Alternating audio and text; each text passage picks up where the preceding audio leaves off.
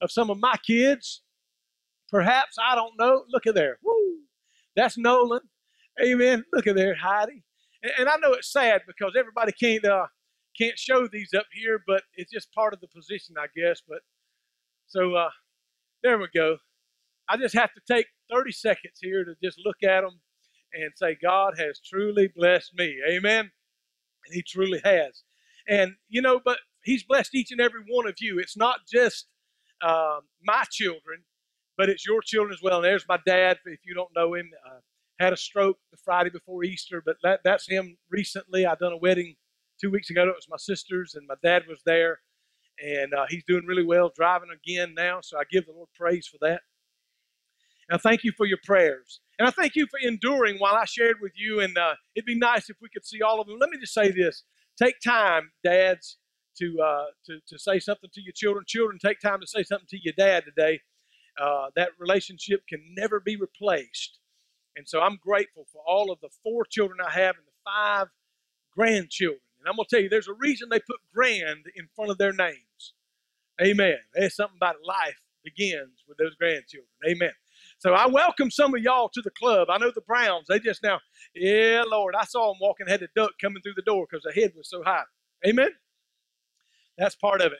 But happy Father's Day to you fathers. We love and appreciate you. And you have a tremendous role in the life of those children and your spouse as well. Today I want to talk with you about learning to trust your father. I want to show you another picture of me and Adam. And about a couple of months ago, I was working on a tandem instructor rating as a skydiver. Some of you know I've been doing that about 12 or 13 years. And that's Adam sitting right in front of me. He's hooked to me. You can see that harness. And in just a moment, the door is going to open, and you're going to see us sitting there. There we are, just about to exit 10,000 feet over the city of Jacksonville. And to give you a little bit, you say, now, wait a minute. Now, what's that got to do with this message? Well, I'm talking today about learning to trust your father. Now, while we were on the ground, I gave Adam a harness, and you saw that he had it on. In other words, I wanted to give him something in order to keep him real close to me. Some of you can already hear the spiritual overtones.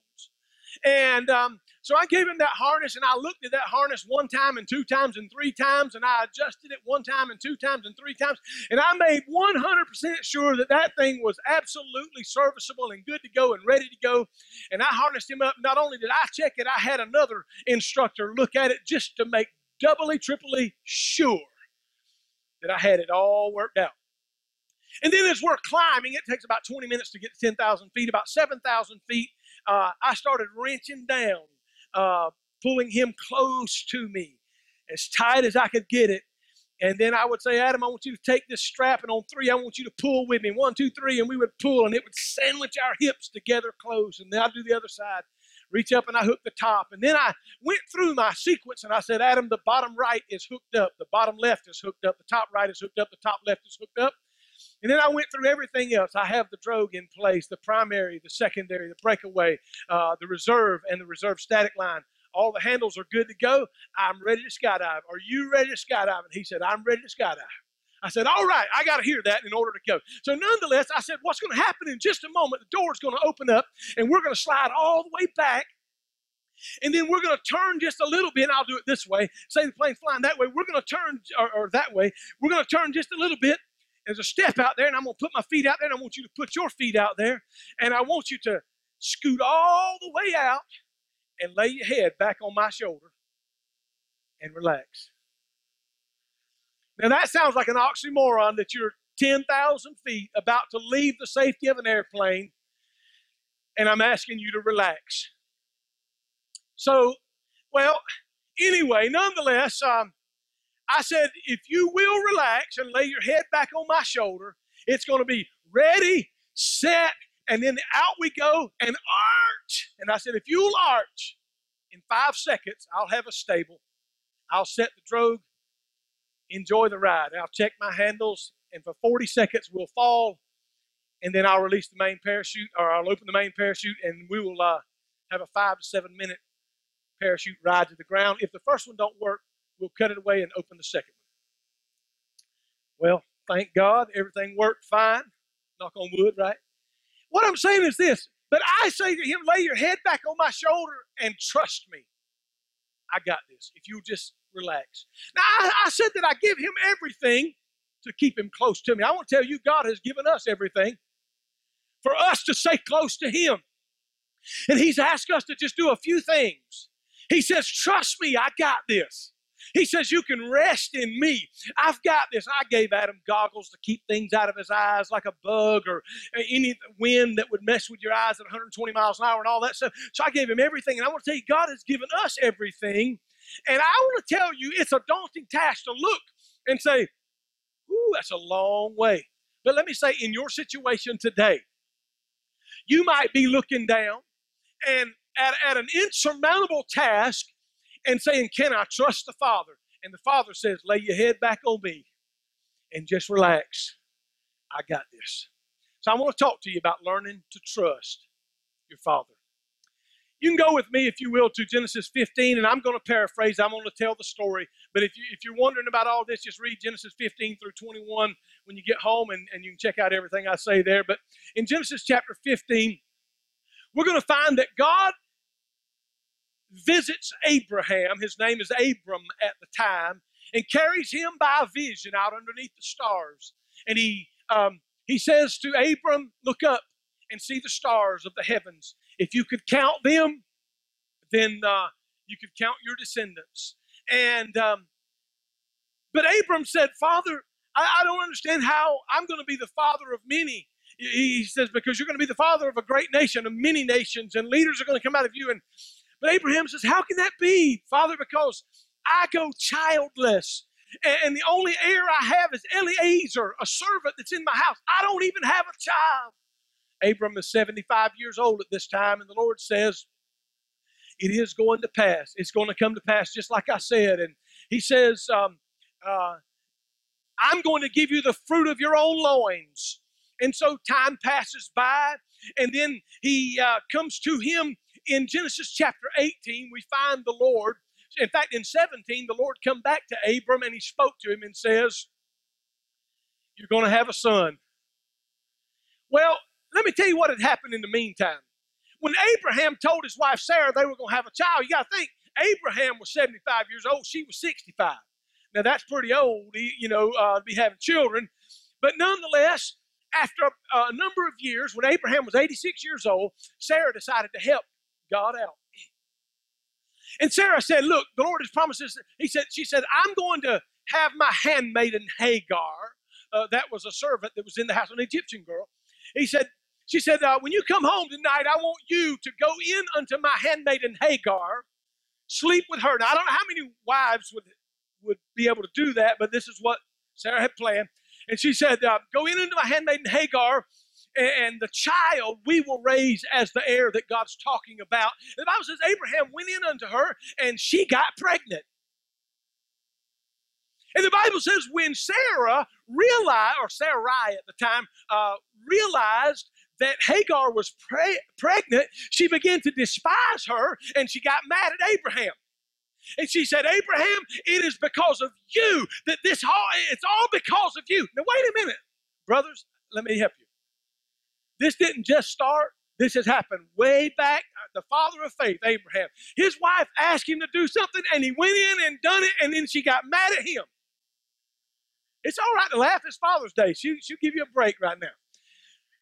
So anyway, Sarah got mad. And again, really, she's mad because she's barren. She can't have children. And it's not so much that she's mad as that she really wants a baby and whatever, but nonetheless, things go bad. She ends up kicking Hagar out and all that. But the Lord comes back to Abram in chapter 17 of Genesis and says, you're going to be a father of many nations, and I'm going to make your name great and all this. And Abram says, do you realize how old I am now, God? You see, I'm 99 now, and oh, that Ishmael might live before thee, because Ishmael now is about 13, 14 years old. Oh, that Ishmael might live before you, because that was the son born to him and Hagar. But the Lord says, no, Ishmael will be great, but I have promised you the fruit of your own loins, a child, a male child from you and Sarai. And he's like, Lord, I ain't believing what I'm hearing. He said his name's going to be called Isaac because it means laughter. And then in Genesis 18, 3 heavenly beings came, and I believe Jesus was one of them. In Genesis 18, they come to the tent door in the heat of the day, and he's talking to Abraham, and Abraham said, man, let me make y'all a sacrifice. He realized it was the Lord. He said, I've come down to talk with you and to share some things with you. And he says, where's Sarah? Well, she's in the house. Well, I want you to know that about this time next year, she's going to have a baby. Sarah behind the door, she laughed. I'm going to have a baby, right? She's 89 years old. She would be 90 when Isaac is born. She's because her and Abraham sit around and drink coffee and sing precious memories.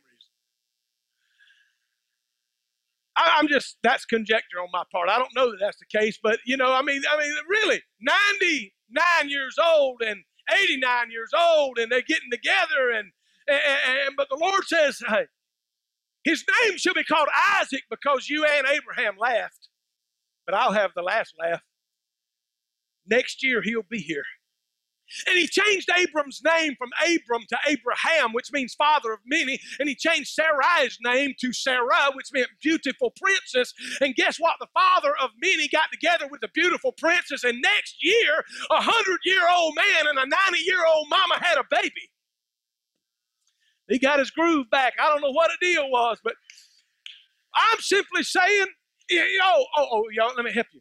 Did you know verse 14 says that God asked Abram, who laughed, is there anything too hard for the Lord?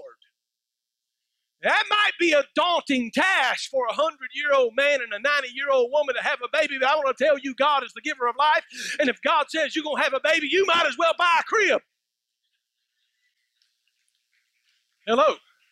So guess what? His name means laughter. And I want to talk to you today about Isaac's God. I want to talk to you about Isaac learning to trust his father. Oh man, I didn't say it in the first service because the time didn't allow me, but there came a time when Abraham got ready to go worship God and God wanted to test him. He said, go up on Mount Moriah and sacrifice unto me. So guess what he did? He took Isaac, and the Lord says, the sacrifice is going to be your boy, Isaac. He's about, scholars say, 17 to 20 years old. Take him up on the mountain and sacrifice him to me.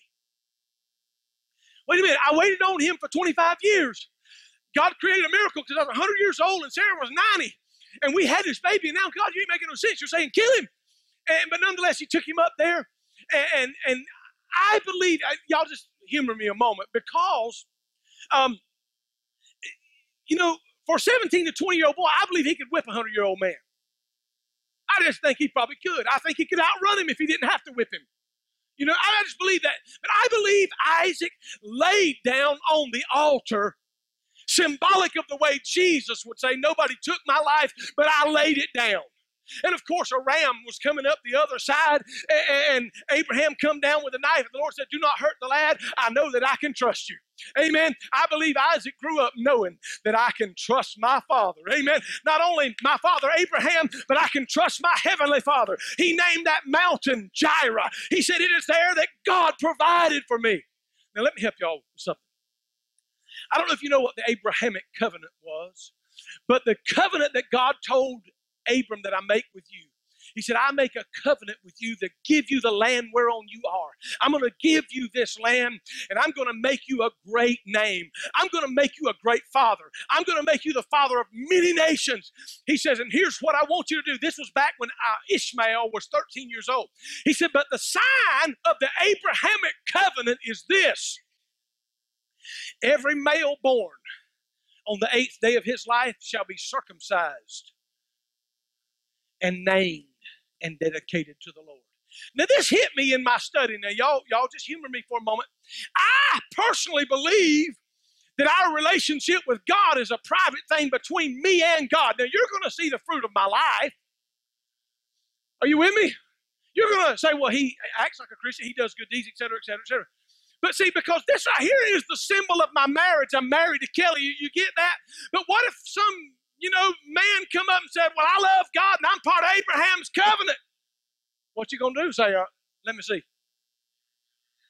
You see, because circumcision was the removal of the foreskin, we still do that today. And I know some of y'all are freaked out now, but let's just talk about this. Because I don't think they walked around showing themselves to say that I'm part of the Abrahamic covenant. I believe it was between the man and God.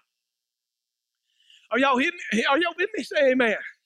You see, that's just my personal take on it. But the circumcision was there. And the Bible says Abram was 90 years old when he was circumcised, and Ishmael was 13. And all the servants of his house were circumcised in the same day. That was the sign of the Abrahamic covenant. Now, thank God that covenant was fulfilled. And Paul later said, neither the circumcision or non-circumcision or Jew or Greek or this or male or female, none of that matters anymore. We don't have to prove nothing to anybody, but I believe that was a type and a shadow of saying that my relationship with God is based on my heart, and I ain't got to show you anything. Let me move on. Here's what today I think we need to know. I think you need to know that God has made us some promises. God has said, I will go with thee. He said, I will be with thee. He said, I will provide for thee. I will be your healer. He has said he will hear us. He will lead us. He will guide us. He will direct us. He will deliver us. And if I look at Abraham's life, I find God leading, guiding, directing. Now, I also find some mishaps in his life. I find where Sarah lied and said, I didn't laugh. And the Lord said, oh, but you did laugh. But I'll get the last laugh. And then, of course, the italics there are mine. But I'll get the last laugh because next year you are going to have a boy, and you did. His name was Isaac. It means laughter because she laughed and because he laughed. But when I look at Isaac, I can see a young boy that learned to trust his daddy and his heavenly father. And let me just say this. I just thought about this. I believe also we could think of Isaac in this regard. When God looks at the daunting task that's facing you or that you're looking at, I think God just laughs at it. Some of us are looking at, milestones, man. I don't know how in the world I'm ever going to get my job back. I don't know how in the world I'm ever going to get out of this legal mess. I don't know about this, and I don't know about that. And God says, if I could just get them to lay their head back on me and rest in me and relax in me and trust me, knowing that I call the things that be not even as though they are. I'm a God that can do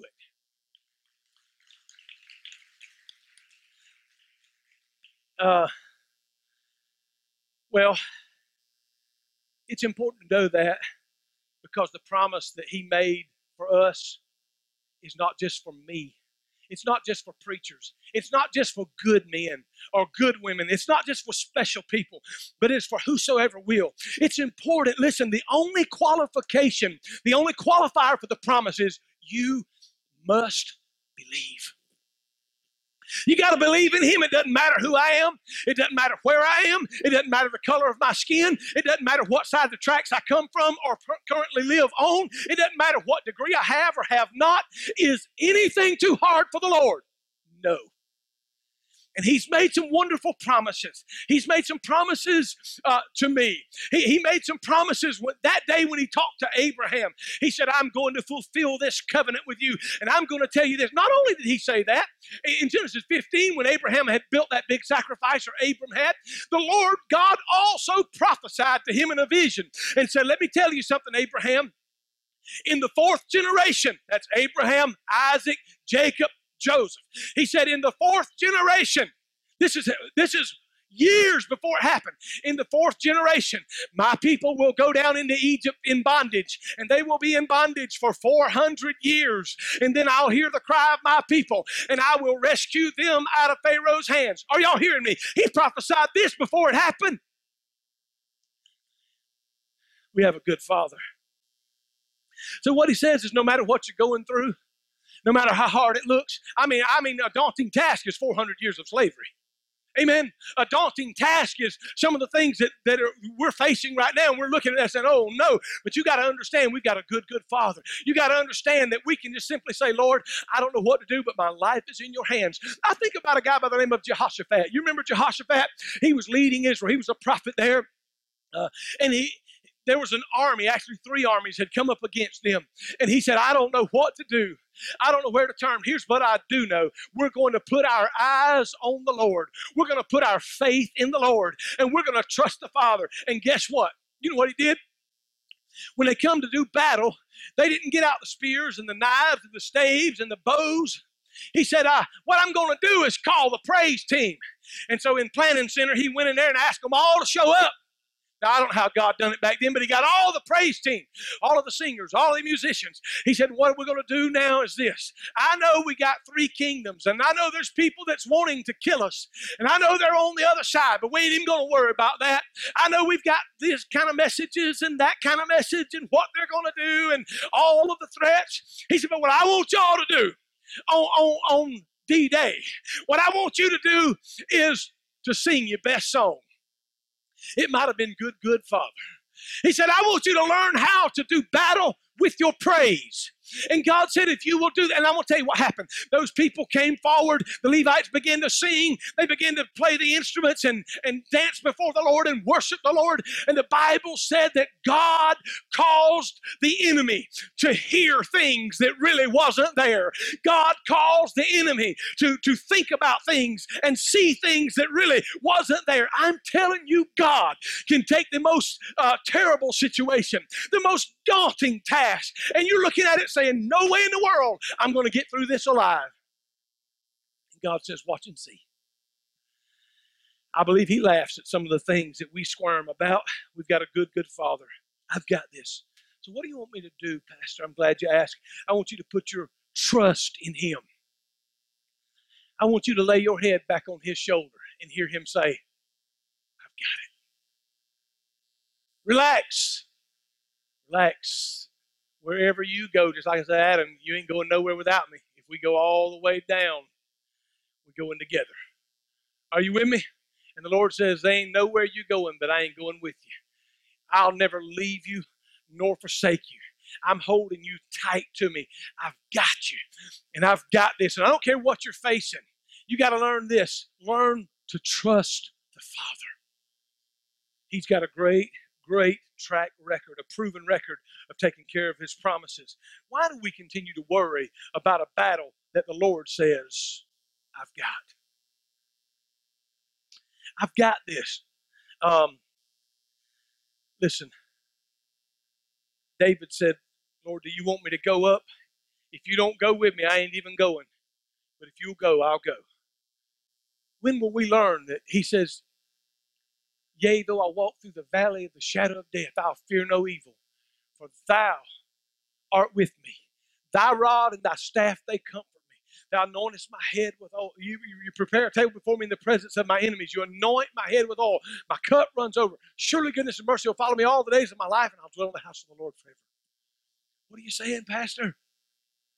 I'm saying trust him, because he's made us some wonderful, wonderful promises. And why, though? Listen, because that you have trusted ain't working. At the end of the bottle of brandy or Jim or Jack, whatever it is that you're drinking, and it's all gone, and the pain's still there when you get up in the morning. Huh? At the bottom of the pills, when the bottle's empty, and you're shaking and you're quivering because you're having withdrawals, a good Father says, I can be there. I can fix what the pill can't. I can fix what the drink can't. I'm a good Father.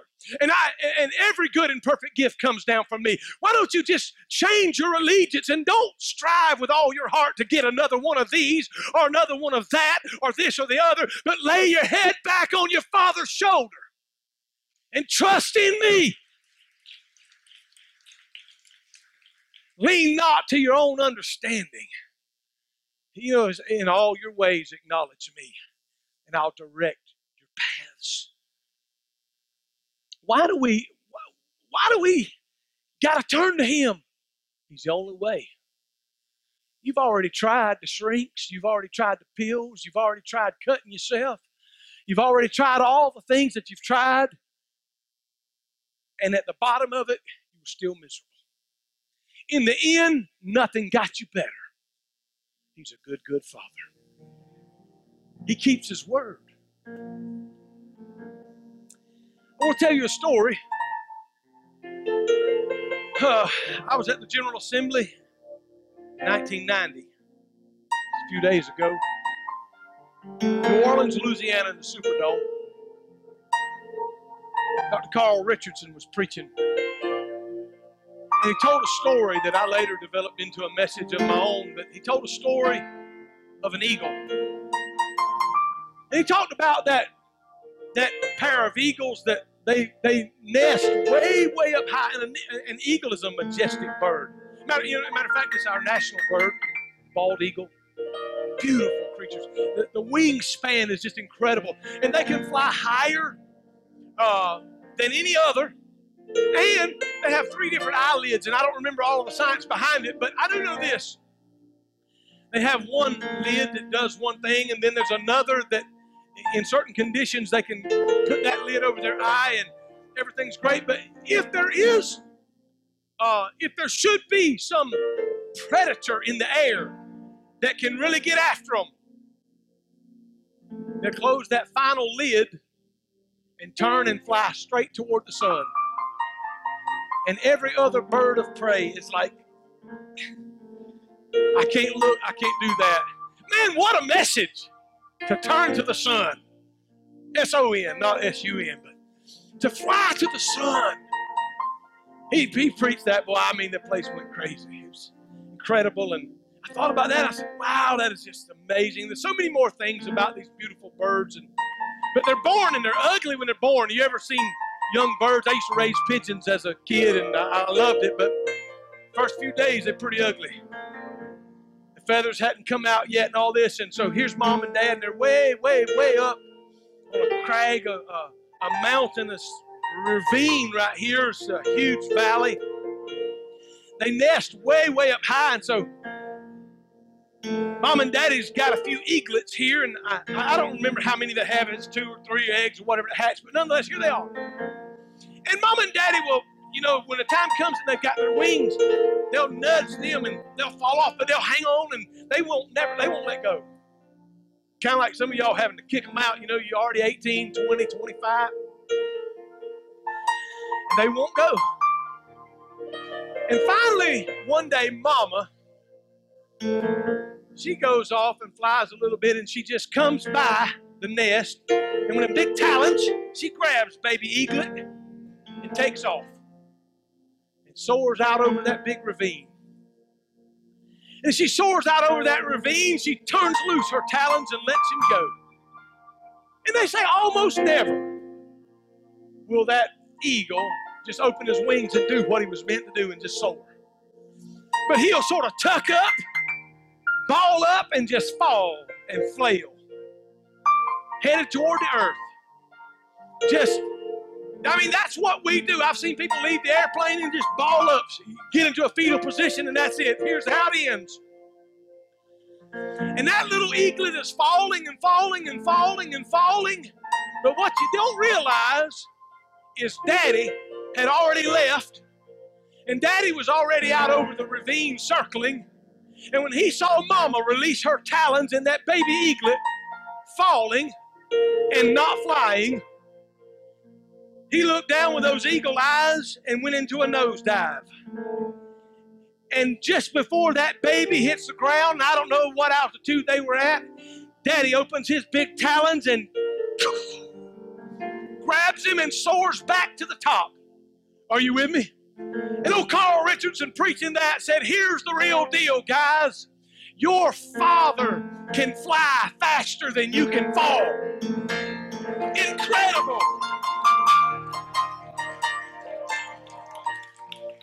And why it is, I don't know. When Daddy takes him back, usually they'll spread their wings and say, oh, this is what I was made for.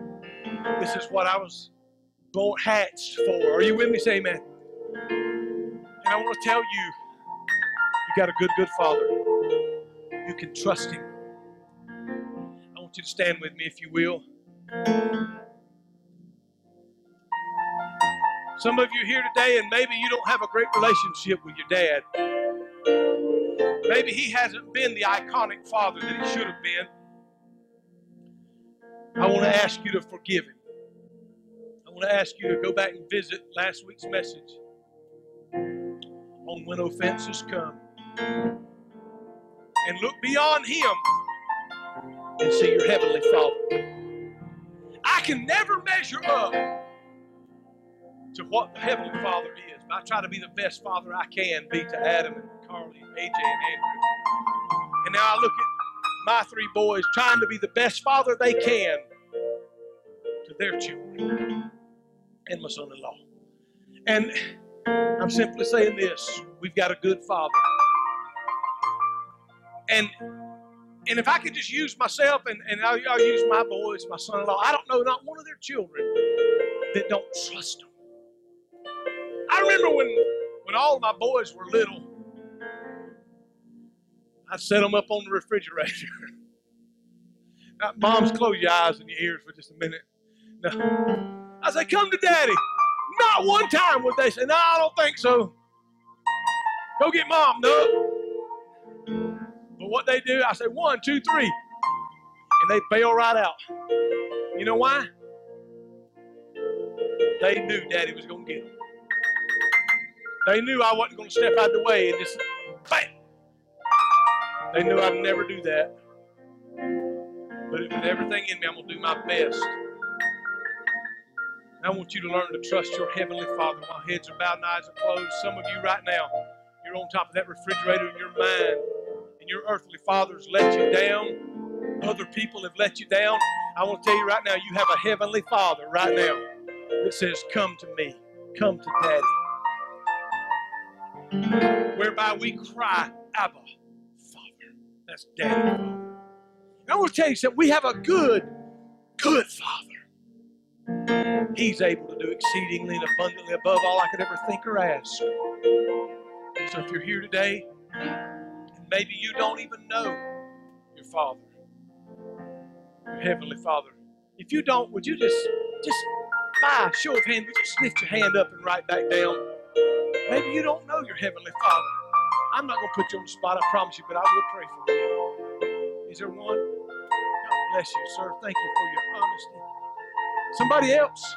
God bless you, honey. Somebody else. 2 people. Man, that's incredible. Somebody else. Let me pray this prayer with these right now. It's simply this. And you can pray it with me if you want to pray it. Jesus, come into my heart. Forgive me of my sins.